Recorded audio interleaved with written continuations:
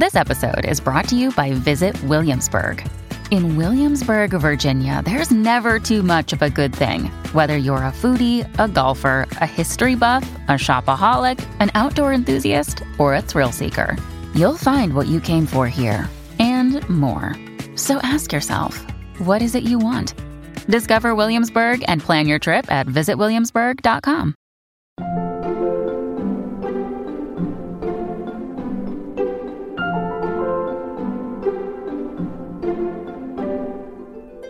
I think some people who bring a different energy to the stage can get a little rougher with audiences in ways that are like sometimes very fun, but I can't get away with it. If like someone yells something out and I'm like, hey, shut your fucking mouth. Like it is very jarring.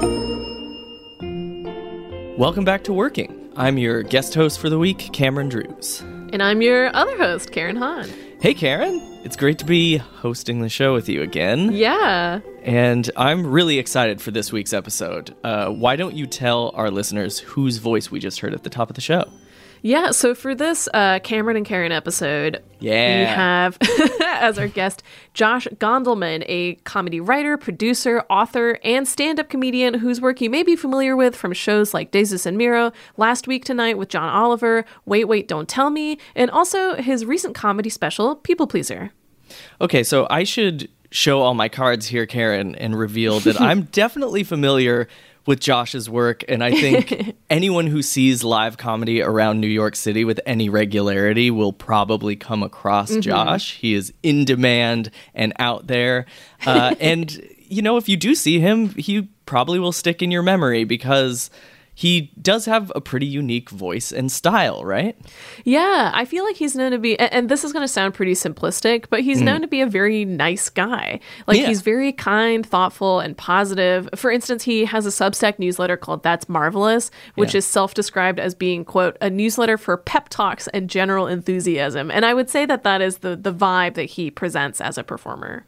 Yeah, I've seen him do pep talks on Twitter, too. Every once in a while, he will just tweet, does anyone need a pep talk? And strangers will reply, and he will give them polite encouragement. Yeah. And it's very nice. And I imagine you saved a little bit of this interview for Slate Plus members. What can they expect to hear at the end of the show?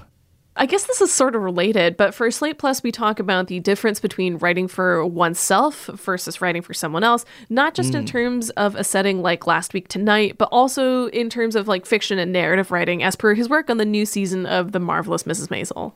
That's awesome. I know that Josh is a talented TV writer, so I'm excited to hear how he approaches that writing. So listeners, if you are a Slate Plus member, make sure to stick around for that segment at the end of the show.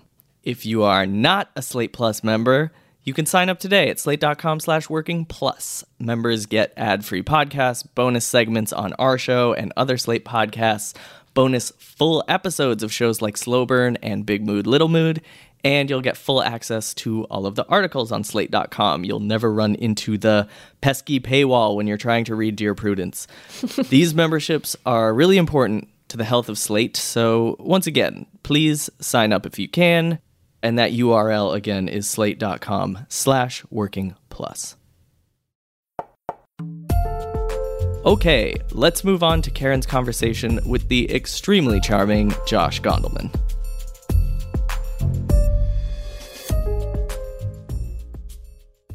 Hello, Josh. Welcome to Working. Hello, Karen. Thank you for having me. I'm so delighted to chat with you. So we're here mainly to talk about your recent special, which came out last year, called People Pleaser, which is such a delight.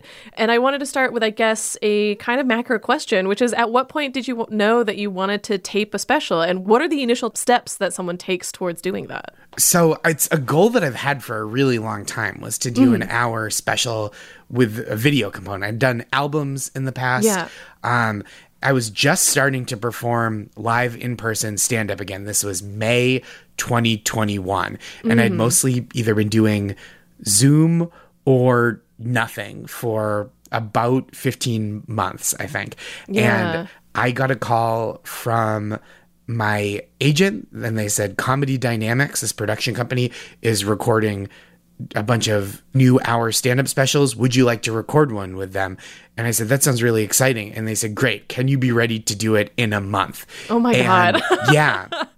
And so it was not like a soup to nuts generation of new material over a month. In fact, it was probably not that much written in that last month, a few lines here and there for a few jokes.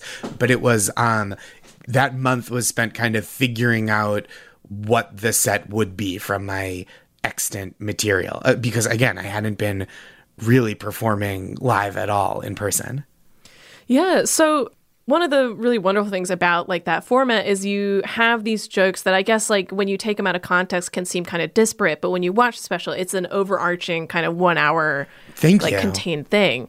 And so I wanted to ask, like, how do you figure out the flow of the hour, especially as you say, like, if you're not doing it soup to nuts, like if you are taking like pieces of old things that you'd already kind of worked on, how did you figure out the flow? So it's a lot of just doing, right? Like I'm working on a new hour now that I've been writing, exciting. I guess. Yeah, thank you. That I've been writing since that recorded, which is June 2021. So I've had almost 2 years, but the People Pleaser, when I recorded it, was like half new stuff that I'd written since my last album, and then half, and this is such a self-aggrandizing term, greatest hits of like stuff that I loved for years, but had never put out with video as the medium. So the only way to really put it together was like, I wrote down a set list of like, I think I should try it this way, and then started doing it live, you know, whether it was short sets to figure out like, okay, this 15-minute chunk works together, and then longer sets where you kind of, in addition to like feeling the flow that you like impose on it, like with the order that you decide to do things in, you also kind of feel like the connectivity between what you're talking about, where like not just like the segues of like, speaking of marriage, but you go, oh, I'm talking a lot about this thing, or this part at the end could call back so neatly to this part at the beginning, but when I'm only doing 15-minute sets around New York City, I don't notice until I start doing this hour out on the road or in the city. And that part is like, I don't know, I just am like I really enjoy all the parts of it, like the drilling down and kind of tweaking the individual jokes and stories and bits, and then the like taking all those layers and then frosting the cake, if that makes sense. And being definitely. like, now it's one thing. And this is a little bit of a sidebar, but since you brought up like the concept of greatest hits, like within your work, like how much of that has to do with your personal opinion of a joke, where it's like, I think this is really good, I'm really fond of it, versus like, does it kill every night or something like that?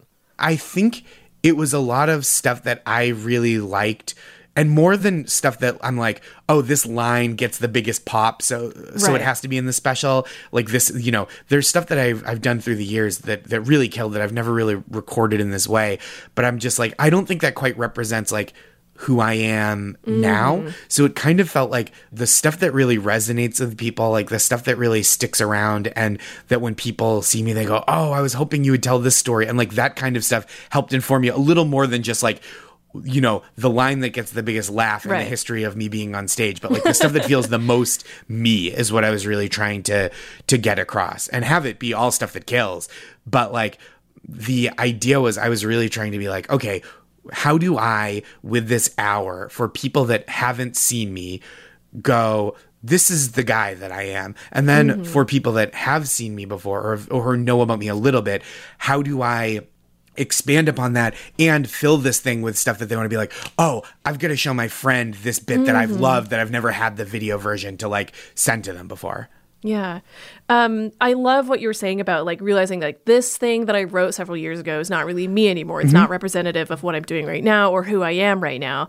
Like at what point can you feel that, like as you are working with this material, like at what point do you know, like, I think it's time to retire this bit? So that's a great question. Some of it is like stuff that's just not factually true anymore. You know, like it's, I think, harder to finesse dating material when you're a person who's been married for like several years, right? And it takes like a little bit of additional, like I've seen people do it really skillfully, but it takes an additional like, this is what it's like, and now this is what it's like. And you only get, I think, so many of those narratives to bring people along with. So it's like I have all this material of, I used to be a teacher, and occasionally if I'm doing like a corporate gig or something where I have to be squeaky clean, I'll still break out some of those stories. But it's not stuff that feels super relevant to my life now. And it requires like creating this backstory of like, okay, here I am now, but like back then I was this guy.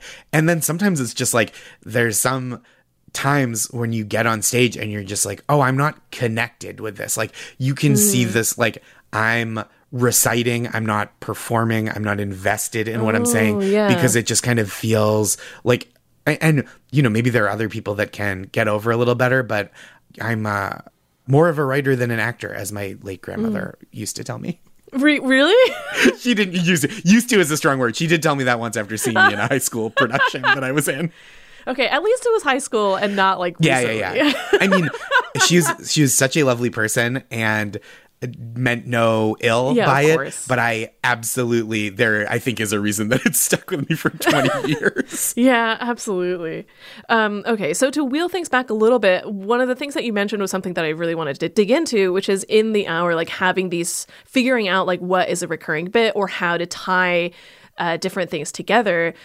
That's like one of my favorite things, I think, about like going to a comedy show or a comedy special, like a long form show where it's like when the bit comes back, I think there's nothing like funnier than that. There's nothing more rewarding than that. So like, what is the process of like figuring out what is worth coming back to or like what will recur? Sure. Well, I think sometimes it is, you feel the structure, right? Where you're like, oh, I really want to talk about relationships. So like there's something about relationships that will keep coming back and I'm going to come back to it with intent and to build thematically through that. And that's, I think, one thing. The hour that I'm working on now is kind of a lot about trying to age, not physically gracefully, but the idea of like how to like stay mentally malleable. And so that comes back a lot. And like, in this hour, there's a bit up top about, and I'm sorry to talk about stand-up that people haven't seen, and that you haven't seen, but where I have a bit up top about the late 1900s, like teenagers calling the 90s the late 1900s, and that comes back, right? I will say, I'll talk about mental health, and I go, when I was a kid in the late 1900s, our attitudes towards mental health were very different, and like as another little bit. And so sometimes you can think about it in advance. And then other times on stage, I feel like I go, oh, this is an extension of that in a way that I didn't realize till I said it all out loud back to back. And then you go, oh, this thing is really fun to like sprinkle throughout, right? A little phrase or just like referencing something that you said before, a theme. And I think finding those connections organically is so delightful. And like sometimes it's just about recapturing the moment on stage where you discover it in person and then allowing future audiences to share that moment of discovery with you. Yeah, I want to talk about the work you're doing on your new special, but I want to talk about crowd work a little first. Sure. Because one of the things I was really impressed with People Pleaser is there is a little bit of audience work, like a little bit of audience interaction, I guess is the best way to put it. And that's an aspect of a recording that you have no real control over. Like you mentioned in the moment, like people are encouraged to kind of be polite or like not talk back. But you can't really control it. And even at a time as important as a taping like this. So how do you deal with an audience and what was that learning curve like? Oh, I don't seek out to do a ton of crowd work. And especially when you're recording something, right? You want, unless you're recording specifically crowd work, you want kind of a control group, right? Not a bunch of variables.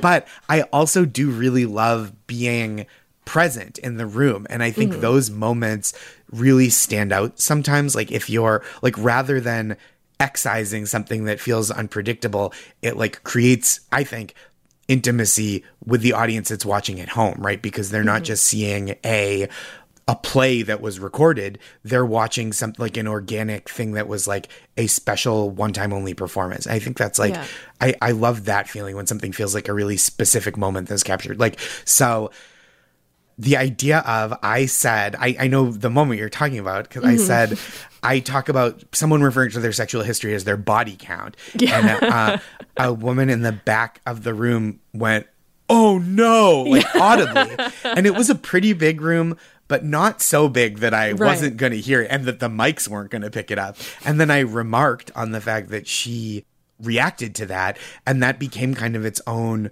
moment. And then I kind of folded that back into the bit. Yeah. I have one friend who refers to the people he slept with as his body count. No. Oh, yeah. Someone who is coached not to say anything during this taping just went, no. That's how no that phrase is. Similarly, right, there's this runner in the special about the audience applauding for the concept of grandmothers and moms and dogs, right? And that's like really fun where it like doesn't diverge too far from the path I set out, but it's like, I'm here with you. Okay, you're the same person from no earlier. So we know you're against body count, pro Fiona Apple, and as a member of this audience, in favor of moms and dogs. I think I'm starting to create a profile. So there's like the vein of what I wanted to talk about of like kind of gentleness, I think, is, and like hopefulness is kind of the feeling I was trying to imbue that special with specifically. Yeah. And then there was this like second hand juggling a different ball or two different balls that was the like being in this room with this audience, which is so much fun. And I think like disallowing the fun of that, like, you know, and just like executing is like, unless you're performing a show that is like truly a staged piece of theater that you're trying to record, right? Like I would be cutting off the fun I was allowed to have in the room, and then also cutting off this kind of like push and pull with the audience that was so engaged with this dynamic as well. Yeah, but it was really impressive to watch because you handle it so well in the special. Like it feels so organic and so right, and it's not like it totally goes off in a different tangent and then you have to really reel it back in. Do you feel like you've always kind of innately been good at like doing that immediate mental arithmetic to say like, oh, like I can do this and like still draw it back? Or was it something that you had to work on over time? I was so uncomfortable on stage when I started doing stand-up. I like my speaking voice, I was like nervous, and I just like was like quieter, and like it just, I didn't sound like as much like myself. Yeah. But I do think that just practice has made me more comfortable with like, oh, I'm in charge here. Mm-hmm. It was also a learning curve where I think some people who have a different energy, who bring a different energy to the stage, can get a little rougher with audiences in ways that are like sometimes very fun, but I can't get away with it because I have a kind of a softness on stage that if like someone yells something out and I'm like, hey, shut your fucking mouth. Like, it is very jarring. And it is like, people are like, oh, you were being fake before, and now this is the real you. So it's like been a real kind of a long time project of like learning how to quietly control a crowd in a way that like, I don't know, you know, that they don't feel like that they're being manipulated in the same way they would if someone was like, shut up, you loser. Where it's like a more direct dominance of the audience. And that's not to speak ill of like that kind of performance. It's just like, I am very ineffective of that mode. Yeah, I mean, it's hard as someone who is also, I think, a little on the softer side of the spectrum. That said, you brought up something that I wanted to dig into, which is the idea of like a sort of stage persona. Like knowing you, having met you in person, like I know you are also just very delightful and kind as a human being. But I would say like there is obviously a little bit of a divide between who you are personally and who you choose to like put out on stage. Sure. How do you, I guess, navigate that or choose what you want to dial up or down in front of an audience? I think a big part of it is like kind of being a little extra upbeat and like occasionally like a touch more naive than I am in person, or a little like softer than I am in person, is partly a way to like differentiate myself. Like it is the thing, rather than chasing something that other people do really well, right? Who dial up the kind of gruffness. Yeah. So like, especially when I go up somewhere like the Comedy Cellar, where there are so many super strong comics, and many of whom have like a really strong kind of New York City comedy club edge that is really powerful with audiences and is really like strong and effective. I think instead of going like, I'm going to do kind of a C plus, B minus version of that. I'm going to try to cultivate a different kind of energy, like highlight a different part of myself in a way that will feel like a more specific energy and not like, oh, we're seeing like a third-rate Dave Attell, right? Like, oh, you're like, we're seeing this guy that maybe he's the only one of these on the show. Yeah, I mean, you mentioned earlier also as well that you felt uncomfortable on stage when you were first starting out. Like, what was the journey like from point A to point B, where you figured out like, this is how I guess make myself more comfortable on stage? Or was there a point where you were trying to do what you were saying, like the more New York version of it? I started in Boston, and I do feel like Boston similarly is like people that come up and just murder, like, and just like mowing down audiences.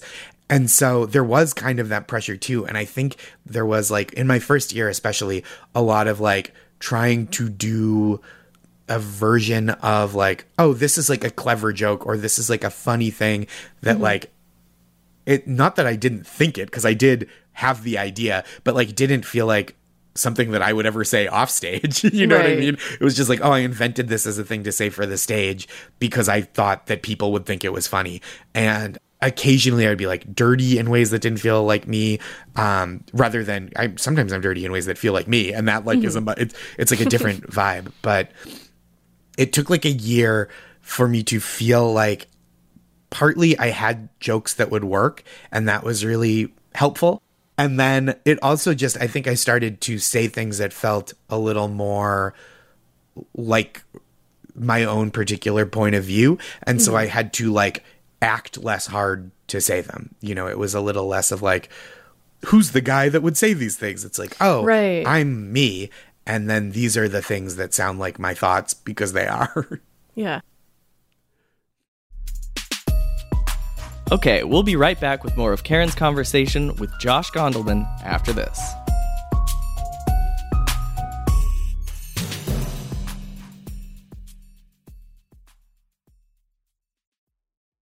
When you need mealtime inspiration, it's worth shopping Kroger, where you'll find over 30,000 mouth-watering choices that excite your inner foodie. And no matter what tasty choice you make, you'll enjoy our everyday low prices, plus extra ways to save, like digital coupons worth over $600 each week. You can also save up to $1 off per gallon at the pump with fuel points. More savings and more inspiring flavors make shopping Kroger worth it every time. Kroger, fresh for everyone. Fuel restrictions apply.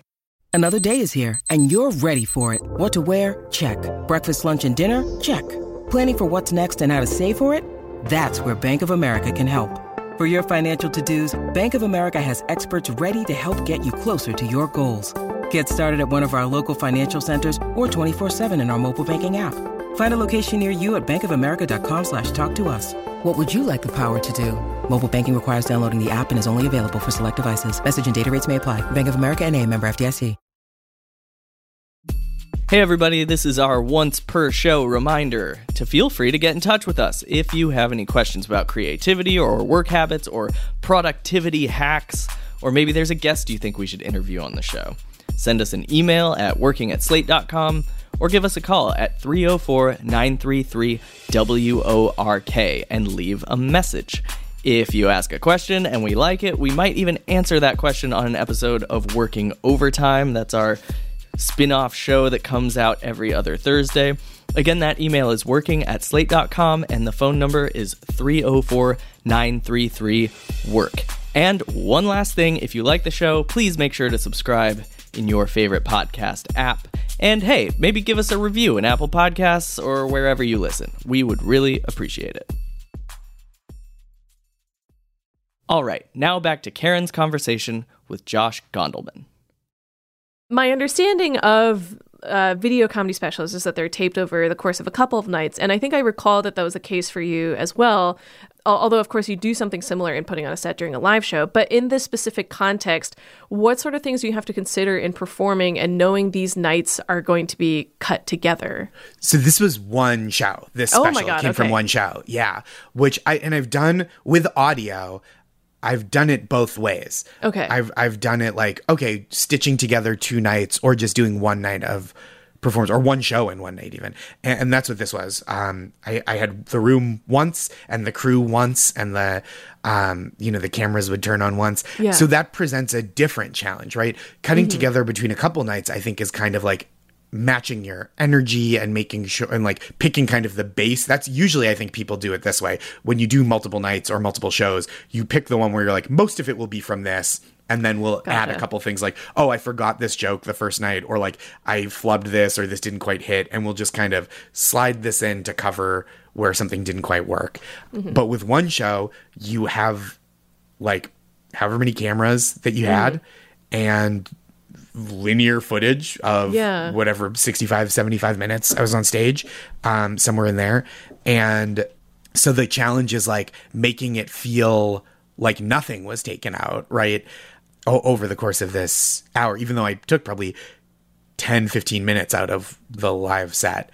And so that is it. Like, and part of it, like, I think I got to work really closely with the editor who worked on it, and they were like really skilled and did such a nice job. But I think having worked as a TV producer with specifically at Jesus and Marrow for a couple of years before we worked on this edit really helped me think about like, okay, I know what my camera angles are. I know that if I lose 30 seconds where I'm kind of hemming and hawing, then I can cover it with this kind of camera angle or audience reaction shot, and then come back to me and like keep the audio smooth, while the video is cheated a little bit more. And so like having done that job really helped me in the edit feel like confident, being like, oh, I know what the colors on my palette are, and I know how to employ them. So in this case, like the company came to you with an offer to do a special, but it has been, even from my perspective, which is not that versed in comedy, it's been wild to see like the change in the landscape. Like part of it is obviously just the egalitarian nature of the internet, where anyone can do anything and upload it anywhere. But then like, I guess like Comedy Central, like the name still holds value, but again, I don't know what channel it's on because I don't have cable. Sure. And I don't know, like how have you, as someone who has been working in comedy for a while, like felt that landscape shift? How has that affected your work? It's enormously different. And I think it is, on one hand, it's so freeing to go like, oh, the price to shoot an hour of comedy on your own and make it look good is so much lower than it was when I started in stand-up, which is like such a fascinating and seismic technological shift. So there's that on its own. And then there's the culture, right? Because I think even as recently as like 8 or 10 years ago, people could have been shooting hour specials for not a ton of money and putting them out en masse the way they are, the way that stand-up is being released now. Yeah. But I don't think... It just culturally, I don't think we were there yet, where it didn't feel like an event in the same way. Like you can go like, this is going to be on my YouTube page tonight at 8, and then it can feel like an event if people are excited for it. And then I think additionally with these methods of distribution, and this is like, stop me if this is too tangenty, but I think there is also this interesting tension creatively between the idea of like creating small bite-sized units of comedy that can be shared on TikTok and Instagram and Twitter and other apps that I'm too old to know what they are. Truth Social, wherever. But like wherever the tension between doing stuff like that's renewable and you can have new stuff all the time, and the idea of like building towards this cohesive hour that you're touring with and want to release. And it's like a really interesting creative tension where I feel like I'd heard, and maybe this is less the case now than it was a couple of years ago, the big streamers and networks were kind of looking for like a big splash, something like what Mike Birbiglia does with his shows, or Hassan Minhaj, Hannah Gadsby, right? Like these kinds of cohesive, of a piece shows, like a show that is all of a piece with itself, not that they're all the same as each other. And that feels so remote from the idea of like a 42-second riff with a live crowd, or like Yeah. crowd work done with the intention of capturing it and sharing it on social media to grow an audience to come see you do this other thing. And so it really feels like an interesting balancing act, trying to consider both of those needs when you're like writing this new hour. Yeah, the social media clip thing is really interesting. Like, I was talking to a friend of a friend who was working on a movie for a streamer, and one of the production notes were like, we need more things that can just like go up as a clip, like on TikTok or on Twitter or whatever. Like, Yeah. which is not necessarily what you want to be thinking about when you No. are making a long form A object. film, right. Right. And so how was it like with People Pleaser? Like, because obviously I have seen clips of the show on social media. Yeah. Like, do you think about that as you're working on it? Like, do you get to pick what goes up, or is it sort of more like, I don't love thinking about that and I would rather not? I will say, when I'm writing like a stand-up bit, I'm not like, is this good for TikTok? Yeah. But when I had this special, the production company did a really nice job of being like, here's 5 to 7 little 30-second to 1-minute clips that we clipped out and think would do well on Oh, social. yeah, And they yeah. captioned them for me. And that was really nice. And then I since have like kind of looked at a few more and been like, oh, I think this could work on its own a little bit. Mm-hmm. And I will, when I travel to a different city, lately what I've been trying to do is like the couple of minutes of like local jokes Yeah. or like, oh, I've never been here before. This is what I thought St. Louis would be like. And this is my experience. Or like, this is what happened to me today on the way to the club from my hotel. Like, I saw this weird little thing. And that stuff that maybe like isn't going to stick around for when I record the special, Yeah. but like was delightful to the crowd. And like, you know, I don't want to like say it every night in every city because it was like specific to this moment. I there's not that much to say about it. That kind of thing. It feels like it's very natural to like mindfully record and then preserve and share. And to ask a process question, you mentioned like perhaps Sure. telling a joke about something that happened to you on the way to the theater. To put a little more context to the question, like for instance, I have friends who work in animation who like can no longer watch animated things because they can't like turn off that part of their brain where they're just working sure. constantly. And I want to know with you, when you're figuring out what you want to build a joke around or a story around, do you think you're constantly on, or is it a matter of like sort of sitting down later on and being like, oh, like maybe this could work? Or is it always like, oh, like maybe this one? I've done a little better job of like being a person Yeah. the last few years. But I'll still go through times where I'm like performing a lot and like touring a lot and generating a lot of new material where like it will kind of be that like I can hear the whirring of the motor when I'm like, I just want to watch this movie, man. Like, I don't want to be thinking about like Willem Dafoe and like the spelling of his name and trying to make a joke. I just want to like enjoy the movie. And but I'm doing better at that. But I think like it's a little tricky to turn off entirely because a big part of the job is like noticing. Yeah. That's like so much harder sometimes than writing the joke, like noticing the interesting thing. So you kind of do have to keep that filter on a little bit, but it's like a little bit more catch and release. I think this is like, this might not make any sense. I'm just freestyling it, but like a little more of that like meditation idea of like, you notice the thought, you let it go if it's not a thing you want to like really sit with and churn on, right? Like, this isn't a big enough fish, I'm gonna let it go, instead of like, I don't know, like feeding it and getting it bigger. Was there a time where you felt like that was sort of a problem for you? Yeah, I like can't pinpoint when it was.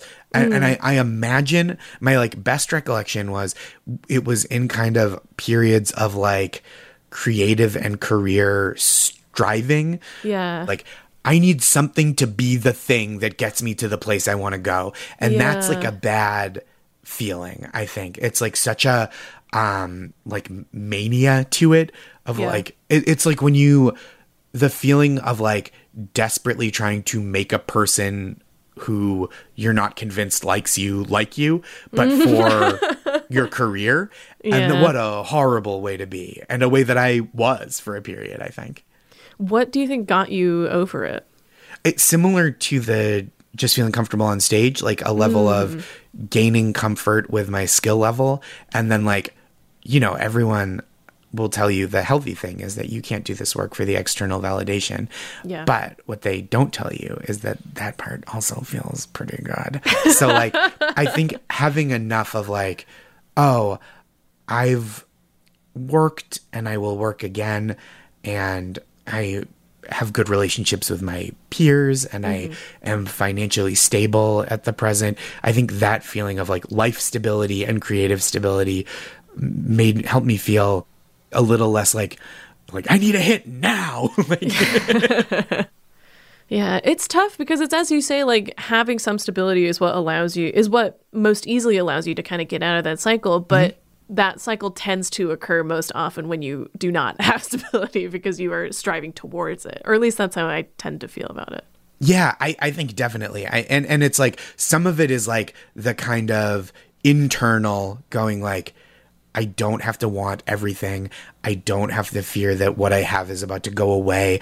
I will come up with worthwhile, creative work in the future, right? Some of it is internal, but also just like the doing it really helps, you know, like having people, not industry validation necessarily, like whatever the industry is at this point, but like having friends and peers that are like, I like what you're doing, and like, I like working with you, and we collaborate well. And, you know, even that kind of stuff is so soothing and more soothing, honestly, like having the people that you like and respect believe in you and be kind to you. Like there's so many moments throughout my career that I think of, like when I used to get really stressed out on stage, and this was not just unique to me, but my friend Mike Kaplan, who I know from Boston and is in Brooklyn now, would at open mics, when you go, you next? And I go, yeah. And you go, have fun. And that like meant, even just that was like, oh yeah, have fun. Like making sure the goal is like having fun and feeling satisfied with the work I'm doing, rather than like, if this doesn't sell, I'm finished. I'll never work again in this town. It's like, so again, when especially when the financial pressure is not coming from the creative work, like when I had another job, it's like, well, who gives a shit if this joke doesn't work out? Like, I don't have to, like, if I saw like a guy fall off a skateboard into a truck full of pies and I can't think of a way to like write a joke that's funnier than the thing, it's like, who cares? Yeah. And now, before we let you go, this is a bit of a pie in the sky question, but I'm so thrilled to hear that you are working on a new special, and I can't wait to see it. Do you have for yourself a sort of goal timeline when you're like, if everything worked out the way that I wanted it to, this is when the world would see it? So I'm touring pretty heavily through the late spring, early summer. I mean, like, I'm going all over the place. Wilmington, North Carolina is first. I'm going to Philly, Spokane, Seattle next month, up like the California coast in July. So all over the country, truly, at joshkondelman.com/schedule. I also have, I'm sorry to delve into plugs.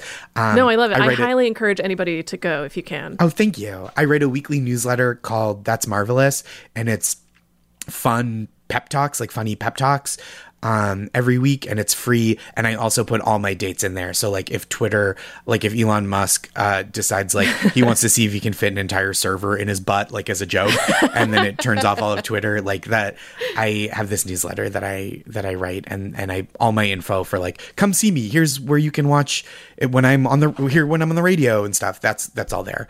And my hope is to record maybe October, maybe November, and then I think it seems like if that's the case, it would be like first quarter 2024 would Exciting. Be when I hope to have it out. Yeah. Well, I can't wait to see it. And for those of you listening, again, go see Josh while he's on the road. Go to the special taping if you can. And People Pleaser is currently, I believe, free on YouTube and also available anywhere where you can stream video. Thank you so much for coming on the show, Josh. Thank you for having me. It was such a pleasure. Coming up next, Karen and I will talk about the idea and role of persona in one's craft. Stick around.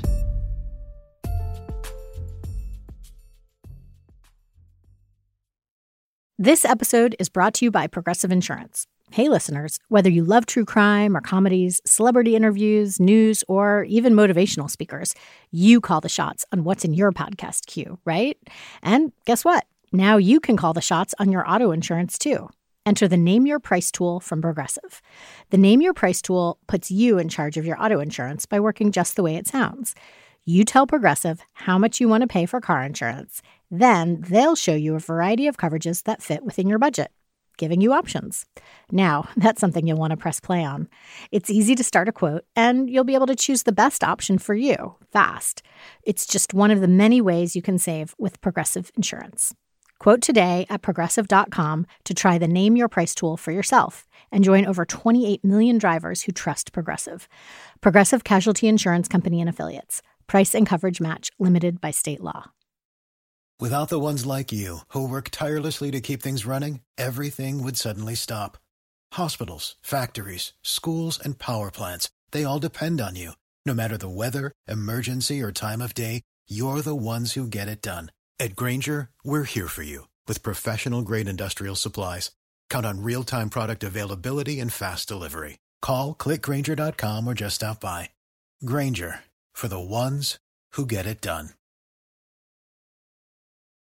Karen, I loved that interview so much, and I'm glad you covered something that I'm really interested in, which is the idea of persona, who you present yourself to be in your work. Obviously, this is a crucial thing for stand-up comedians because they're sort of acting, but they're playing themselves or a version of themselves, and their work is scripted but also improvised. It's extremely complicated. But as a writer, you have a persona too, right? Kind of like, how have you thought about who you are on the page and what that voice is like versus who you are off the page?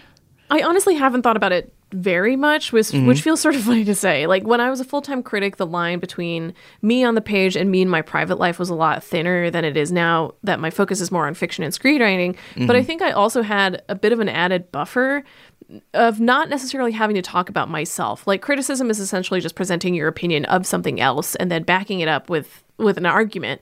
So I don't necessarily have to delve into anything personal to do that, although it's a field that definitely leaves you room to do so, and I certainly have from time to time, because again, it's your personal opinion. But it's not like the focus is on something that I've necessarily experienced or something more personally significant all the time. That said, the question of voice, I think, like, is definitely something that plagues a lot of writers, where it's like, does this sound like me? And that's something that you just come to over time, I think, where, like, when you're writing it, you're like, this feels comfortable, or when you read it back, you're like, oh, this does not sound like me. This doesn't sound right. Yeah, and all of this talk about voice and persona made me think of social media because, you know, everyone on social media is kind of a performer, and it's like Twitter especially is a very comedic space. Like, everyone is kind of a comedian and has to ask those same questions that Josh does. Like, is this in my voice? What is my Twitter comedian voice? And, you know, you're on Twitter and you're funny on Twitter. Like, you make jokes on Twitter. And I'm wondering if you've thought about that part of your job. And I ask because posting on social media is part of all of our jobs nowadays. Right. And, you know, a lot of people probably face this issue of, like, what should I sound like? Yeah, I really think of my Twitter voice as an honest extension of myself. Like, I don't tweet anything that I don't think I wouldn't say in real life.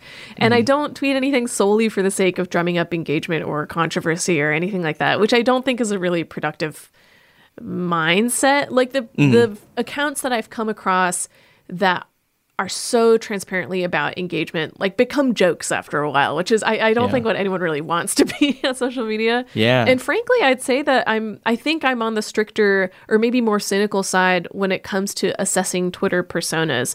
Like, there are a few people that I find really awful on social media that I've had mutual friends say, like, oh, but they're so nice, or they're not like that in real life.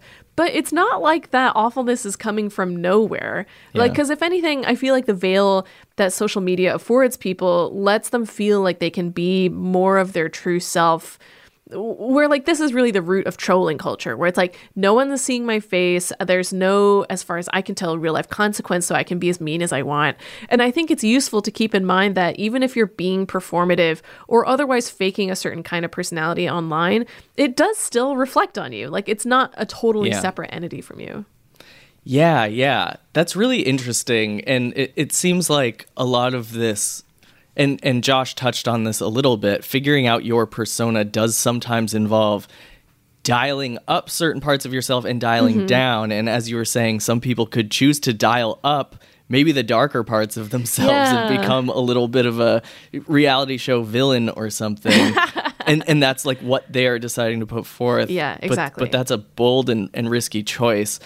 But that reminds me of what Josh was saying. Like, I think this balance needs to be struck where Josh was acknowledging that his offstage persona and his onstage persona are different, but it's also important for him to remain authentic. And he said it feels really weird when he's suddenly doing a joke that seems like something he would never actually say. And that was something that tripped him up early in his career.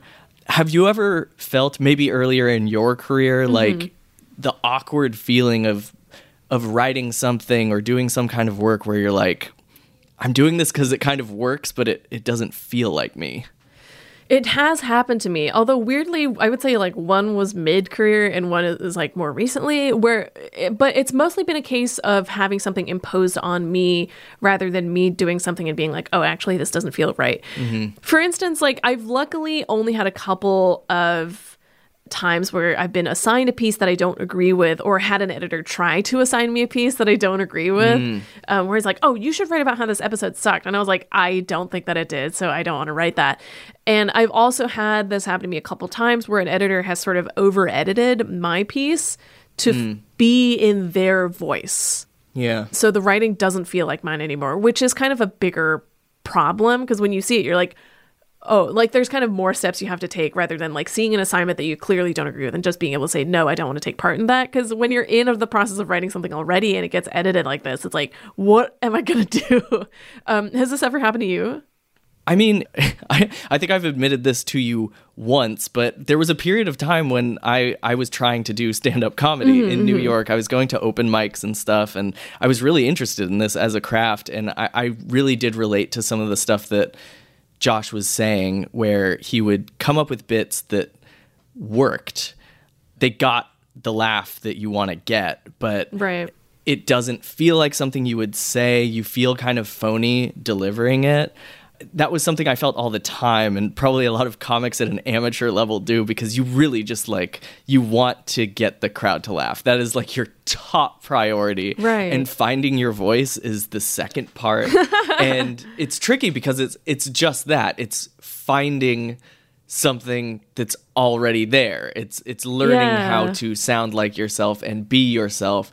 And that only comes with lots of experience. I think I could have kept at it and got there. So you got to stick with it. You got to log a lot of hours to the point where you start sounding like yourself and you start feeling like yourself. Right. Finally, I am so glad that you asked Josh about what it's like moving through the world as a comedian. As I mentioned, I used to try to pursue this art form, and that was like a big problem for me, actually. Like, I know that sort of desperate feeling of sort of always being on the lookout for new material or material that was better than everything else I had. And it created this like hyper vigilance that actually put me in a mindset that probably wasn't great for comedy. I think it's possible to like try too hard in situations like that. So to put the ball back in your court, you've been a professional writer for a long time now. You have written cultural criticism, movie reviews, and lately you've been writing for the screen. How do you make sure that you, number one, can be open to ideas, you know, where you're moving through the world in a way where you can be inspired, but also that you don't self-sabotage with anxiety and desperation? Oh, that's such a good question. I would say, like, a lot of my advice is maybe a little bit outside facing. Like, make sure that you have a good support system of friends and loved ones and peers around you. Have some other activity that you can turn to. Don't make this your entire life. And also don't be afraid of just doing bad work. And I mean this in a bad draft sense, not in a bad final product sense. Yeah. Because you can go back and polish whatever you were working on later, or just throw it away if you really don't like it. But continuing to do something is often valuable practice. But also, like, make sure that you're not burning yourself out by doing this. To that end, I almost think it was useful that I had a day job when I started doing film criticism, because then the criticism wasn't the end-all, be-all of my life. Like, The only thing I really had to succeed at was my day job so that I could pay rent and for groceries and everything else. And if I could make film criticism work on the side, then that was a bonus, if that makes sense. Right. One final question. I also loved that you expressed a fondness for callbacks in comedy. Callbacks are hilarious. They are like, it's an easy way to win over a crowd if I am in it. And I think our brains just kind of crave repetition a little bit. Callbacks remind me of like a refrain in a song. It gives us this nice, pleasant structure, and it helps something stick in our memory better. I'm wondering, have you ever incorporated callbacks into any of your writing or anything like that, where you sort of use a structure that repeats a little bit and feels satisfying to the audience? I feel like I've done and seen it done in reviews, not always in a way that feels as satisfying as it will during like a comedy special or something more active. But a whole room doesn't stand up and applaud. Right. Yeah. But cultural criticism in particular is, when you really boil it down, essay writing, which demands, I think, a sort of callbacky structure, in that not all essays have to do this. And often, like, experimentation is good with the form. But on a bare essentials level, you state your point, you back it up, and then you wrap it up. Yeah. In terms of screenwriting, I think it's a little easier to make a recurring bit pop, like when the audience sees an item come back and can place it from earlier. Yep. You're basically sort of like placing clues that will become rewarding for people who've been observant, I think. Oh, yeah. It'll make the viewers feel smart for remembering something, which I'm a big fan of as a viewer. Yeah, and also, like, I like that a lot more than the kind of hand-holding that I think a lot of bigger media does these days, where it's like, no, like, trust your audience, they'll figure it out. Yeah. Yeah. All right. Well, we hope you've enjoyed the show. If you have, remember to subscribe wherever you get your podcasts. Then you'll never miss an episode of Working. And just one more reminder that by joining Slate Plus, you'll get ad-free podcasts, extra segments on shows like The Waves, Culture Gabfest. That's a show I also produce. And, of course, this show, Working. And you'll never hit a paywall on the Slate site. To learn more, go to slate.com/workingplus. Thank you so much to Josh Geldelman for being our guest this week, and to our producer, Cameron Drews. Our producer and co-host, I guess, this week. Oh, yeah. But anyway, we'll be back next week with Isaac's conversation with opera singer Ryan Speedo Green. Until then, get back to work.